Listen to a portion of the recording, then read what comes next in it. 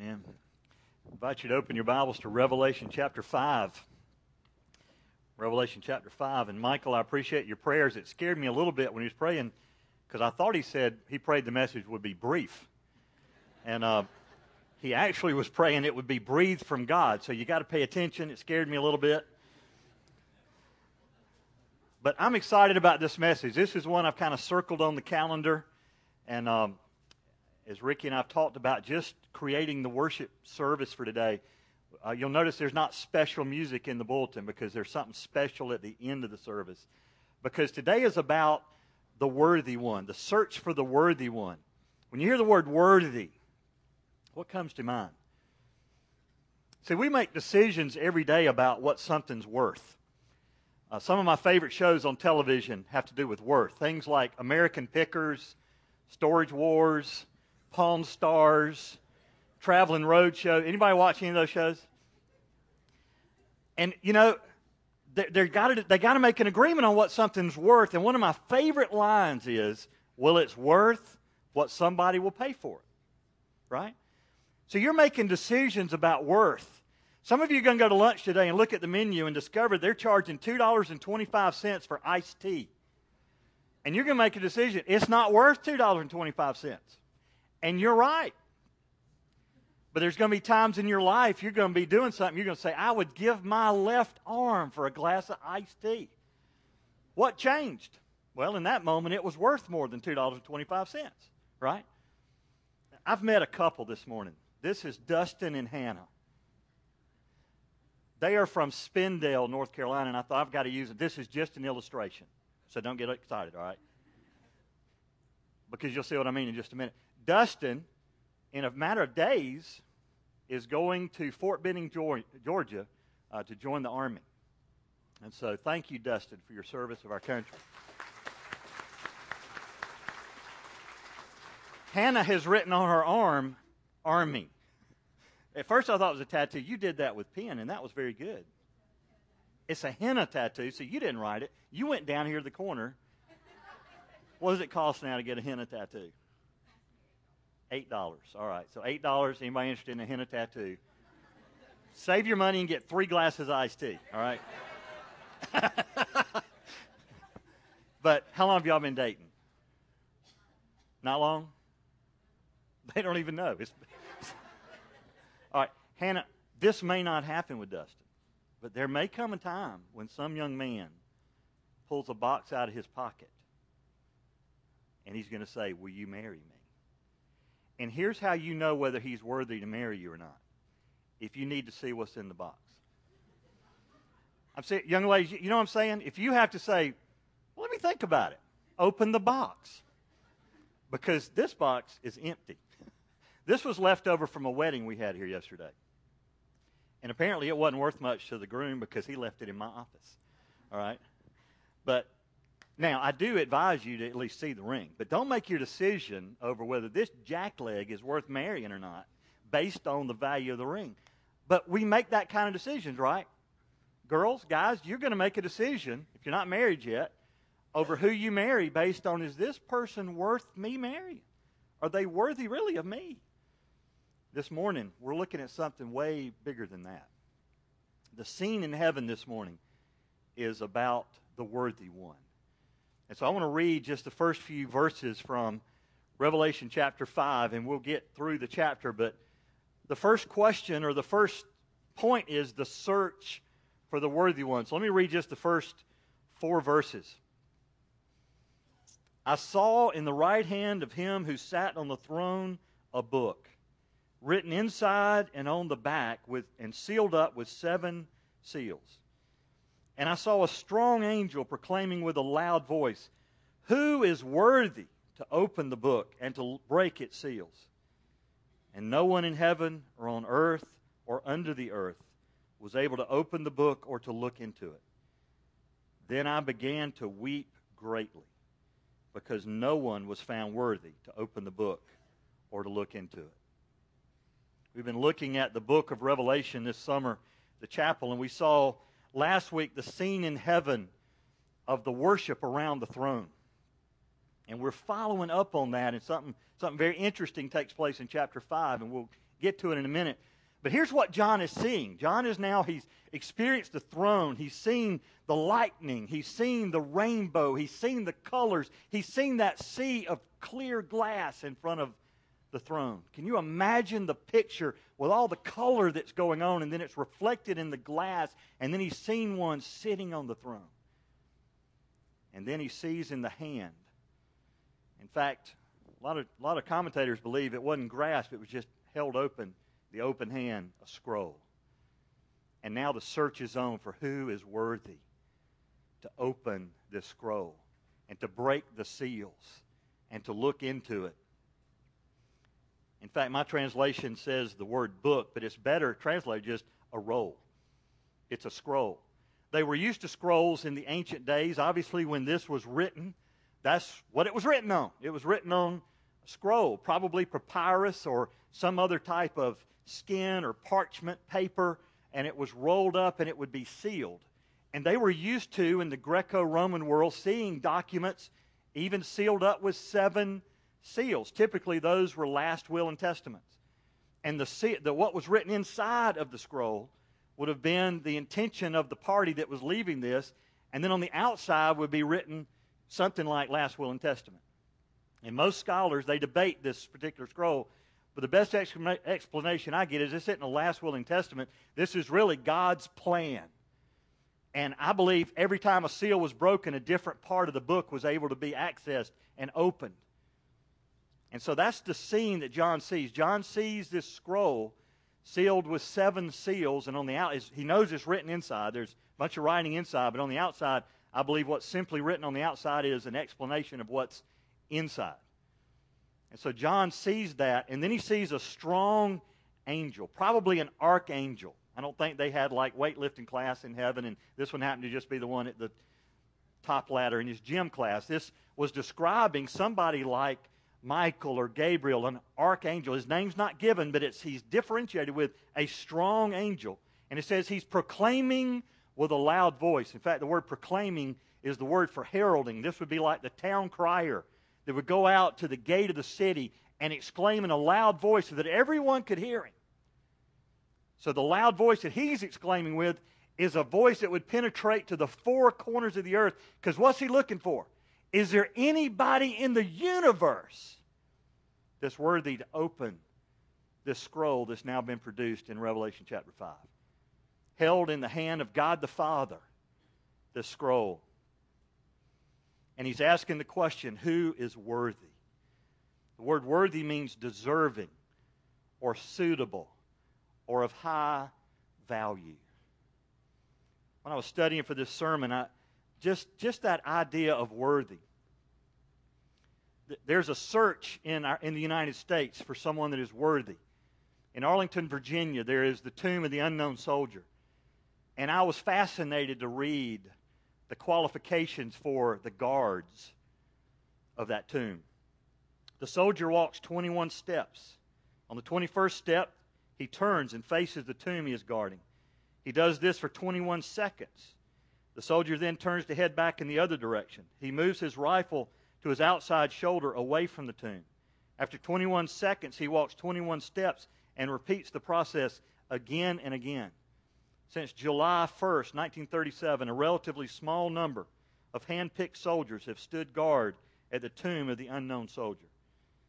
This tough duty is not for everyone. Over 80% of the soldiers who try out for guard duty at the tomb do not make it.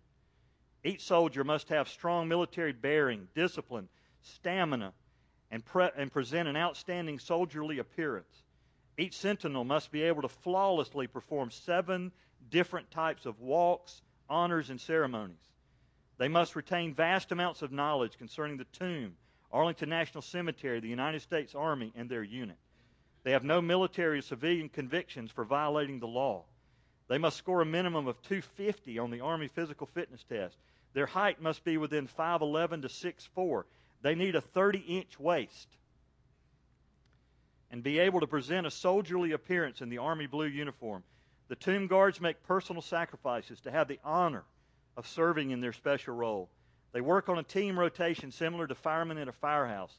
Those soldiers who serve well for at least 9 months are rewarded with a special badge to wear on their uniform that acknowledges their service at the tomb of the unknowns.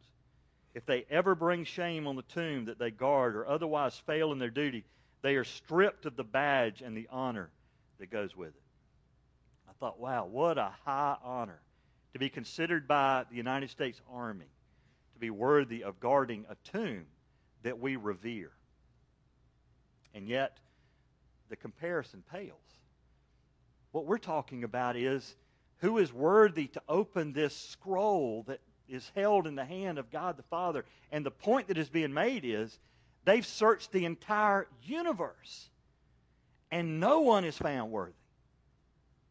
And I want you to see John's reaction to that. No one's worthy to open the book or break its seals. Nobody. And John says he began to weep greatly. What does that mean? That doesn't just mean he had a tear going down his face. That means he was sobbing. That means he was wailing aloud because no one was found worthy. In fact, you need to get this. This is the only time in Scripture that tears are shed in heaven. Now, there's going to be some reference in the rest of Revelation to the tears of us from earth are stored in heaven. But there's never a reason to be sad in heaven, is there? And yet John is beside himself. Why?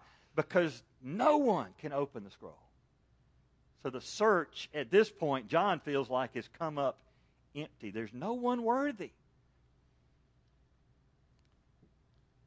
Then we get to verse 4 or verse 5. And one of the elders said to me, "Stop weeping. Behold, the Lion is from the tribe of Judah. The root of David has overcome so as to open the book and its 7 seals. And I saw between the throne with the 4 living creatures and the elders a lamb standing as if slain, having 7 horns and 7 eyes, which are the 7 spirits of God, sent out into all the earth. And he came and took the book out of the right hand of him who sat on the throne." It's interesting how Jesus is described at this moment, and you've got to catch this. There's a lot of imagery in Scripture. Up to this point, John has seen Jesus. He saw him on the island of Patmos in a vision. He has seen him at the throne.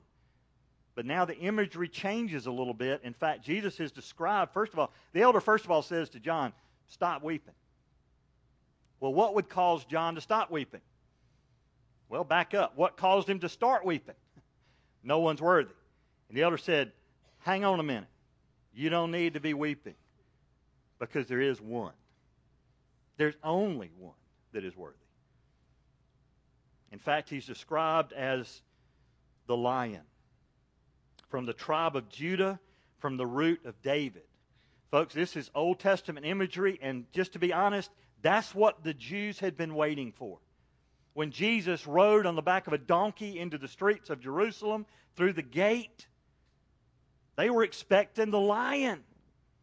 They were expecting a roar and some teeth and some muscle and some might. And he didn't come like they were expecting. And yet, he is coming that way.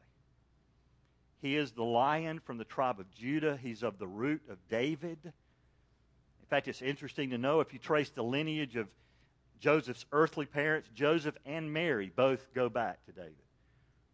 And the Old Testament talked about he would be of the root of Jesse. That's David's father. And the kingdom that was established by David, this is really Jesus' kingdom. But when John sees him, he looks, well, they first of all said, this is the Lion from the tribe of Judah. He has overcome. The word overcome means to subdue. How did he overcome? He overcame by going to the cross and dying on the cross. He overcame by paying the penalty for your sin. And what did he overcome? He defeated sin, death, the grave, the forces of hell were all defeated at the cross. So when you picture Jesus in heaven, and it's going to surprise you, the picture you're about to get, but you got to understand, this is the one who overcame. You got to remember how he overcame.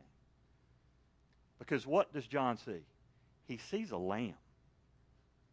In fact, the word for lamb here is literally translated lambkin. What does that mean? It means he was a young lamb.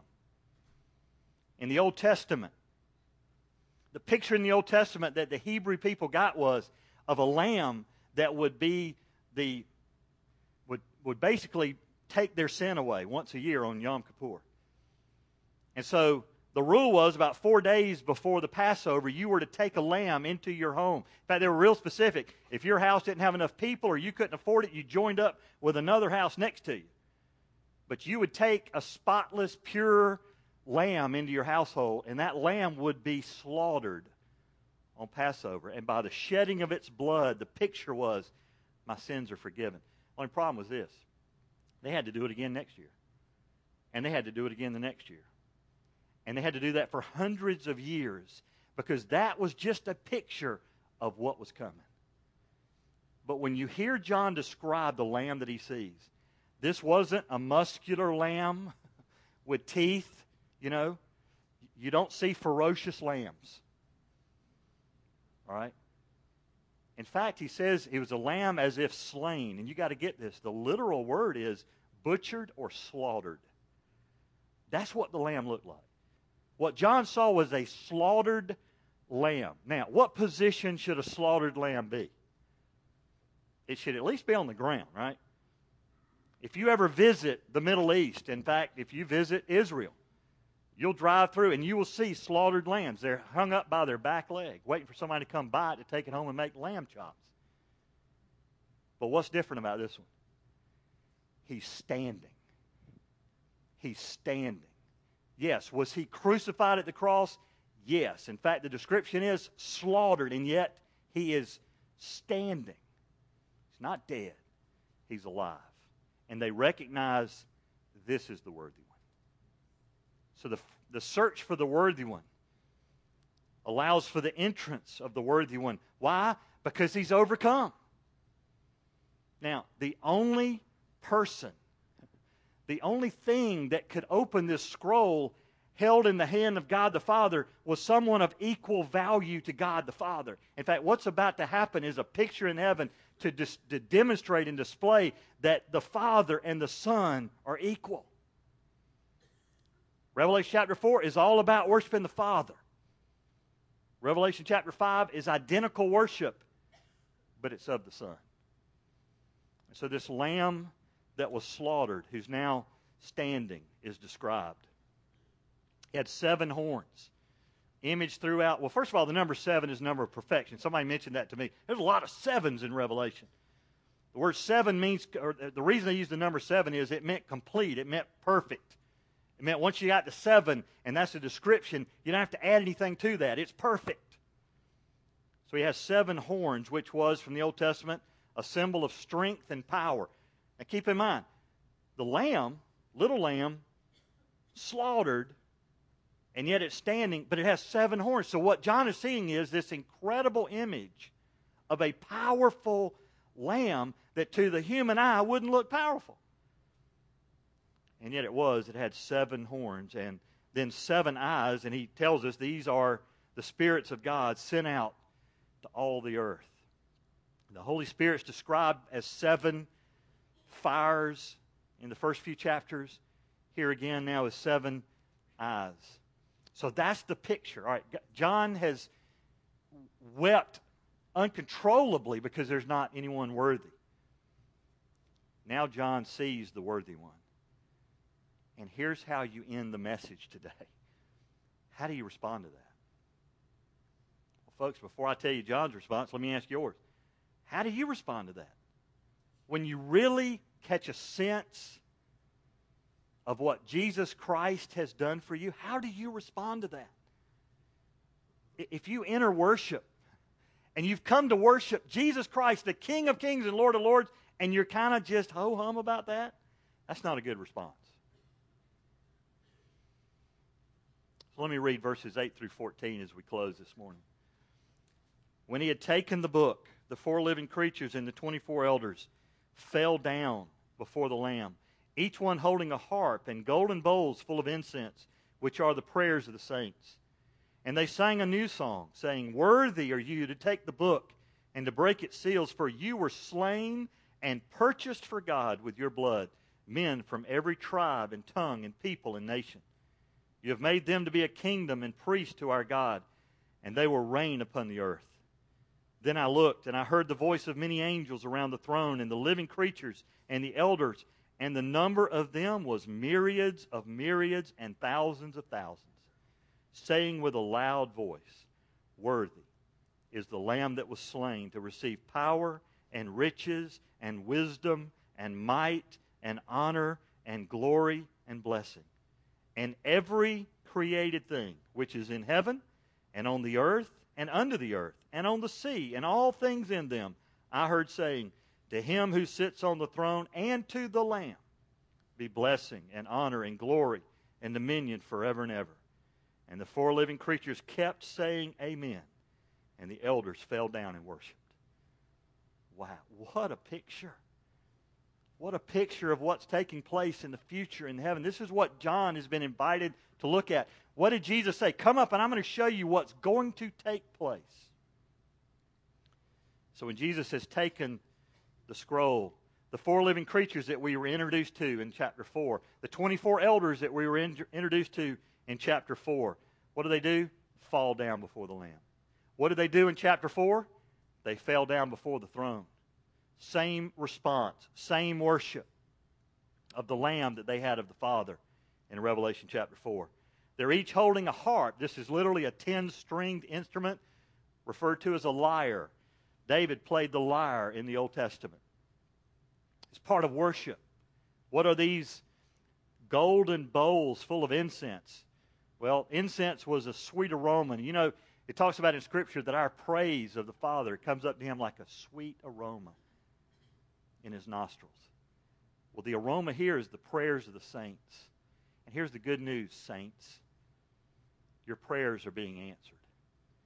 In fact, what's about to take place is the final answer to the prayer of those who have been saying, Come quickly, Lord Jesus. All heaven is about to break loose. And then they sang a new song. I'm one of those, when I read Scripture, up to this point, we hadn't heard music in heaven. You say, well, wait a minute, what about chapter 4 when it says they were saying, Holy, holy, holy? It says they were saying it. In fact, you go back to the host, the heavenly host on the hillside, remember in Bethlehem, when they announced to the shepherds. A lot of us think they're singing the Hallelujah chorus, but what does it say? It says they were saying. What's different? This involves the saints. And they're given a new song. When I read that this week, I thought, some of you are going to complain because you don't like new songs. My mom's one of those. If you don't like those off-the-wall music, got my last church. I don't like those 7-Eleven songs. I was like, 7-Eleven, 7 words, and you sing them 11 times.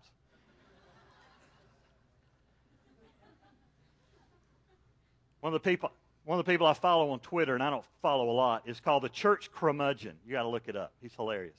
This week he posted, for you new contemporary songwriters, you need a swift kick in your Fannie J. Crosby. Now, if you're under about 40, you're like, who's Fannie J. Crosby? If you're over 40, you get the Fannie J. Crosby. Now you're wondering, what's Twitter?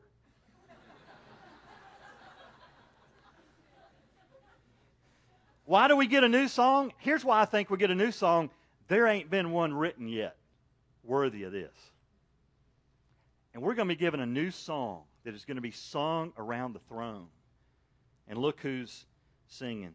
Here's what they're singing. Worthy are you to take the book and break its seals. Why? Because you were slain. And what happened when you were slain? You purchased for God with your blood. The imagery of the word purchased was a military term.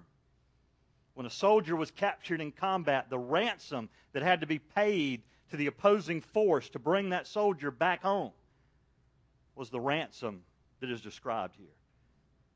Listen, if you're a child of God, you understand you've been ransomed. And what was the ransom price? It was the blood of Jesus Christ. Why? Because you belong to the enemy. We were children of darkness. We've been brought into His marvelous light. How? Because of the blood of Jesus Christ. That was the payment price. And so they are worshiping Jesus because of that. How do we even gain access to the throne room of heaven? It's because of the blood of Jesus Christ. So that's why we're singing this new song. Worthy are you to take the book and open it and break the seals and look into it because you paid the price. And it says then, you've purchased men from every tribe, literally an offshoot race or clan, from every tongue, means every language group, every people, literally ethnos, race, and every nation. And you've made them to be a kingdom and priest to our God. And they will reign upon the earth. What's he talking about? That's coming later in Revelation, during the millennial kingdom. And then he says, I looked, and here's what I heard. The voice of many angels around the throne and the living creatures. How many living creatures were there? 4. Then the elders. How many elders were there? 24. But then he numbers the angels. Myriads of myriads. The word is literally 10,000. In fact, it was the high. They didn't have a number bigger than that in the Greco-Roman world. You know, some of you when you were kids, million was the biggest word you'd ever heard of. Then we came up with trillion, and now it's like there's, I can't even get to all of them. It's just a bunch. But I did the math. If you took 10,000 and multiplied times 10,000, that's 100 million, and that's not how many he's talking about. He's saying myriads, so literally 10,000s of 10,000s and thousands of thousands. So what does that mean? That means countless number. And what are they doing? They're worshiping the Lamb that was worthy. And that's what one day the folks who are on earth are going to see coming back. Is the whole host of the heavenly army coming out of heaven. They're declaring with a loud voice, worthy is the Lamb to receive. And here's just 8 words, 7 to begin with, and I just want to unpack these words. You're worthy to receive power, literally dunamis, dynamite, miraculous force. You're worthy to receive riches, which literally means abundance. You're worthy to receive wisdom. That's where we get the word Sophia from, wisdom. Might, literally forcefulness. Honor, literally esteem or dignity or the money paid for something. Glory, that's where we get the word doxology. Glory. Blessing. And every created thing, and I want you to catch, when he says every created thing, is there anything left out of every? No. Every created thing. And where are these created things? On heaven, on earth, under the earth, in the sea, and all that is in it. What is this a fulfillment of? A promise from Philippians chapter 2. What does it say? One day, every knee will bow, and every tongue will confess, in heaven, on earth, and under the earth. Who does this include? It includes you. Who else does it include? It includes the demons. It includes the devil, because they're all created, right? Every created thing. It even includes the animals, the birds, the fish. Everything that's ever been created one day will fall down and acknowledge that Jesus Christ is Lord, to the glory of God the Father. And when that takes place, the 4 living creatures keep saying amen. What does that mean? So be it. Let it be. And the elders fell down and worshiped. The word worshipped is the Greek word proskuneo. It means to kiss toward. That's what we do when we worship. Did you know that? The word most often used, there's other words for worship. One most often used in the New Testament for worship is proskuneo. Pros means towards, kuneo means to kiss. We are literally, when we worship God, we're kissing towards God. And I want you to catch this because we're going to end with worship today. Musical worship. Worship doesn't have to be about music. That's a subject for another sermon.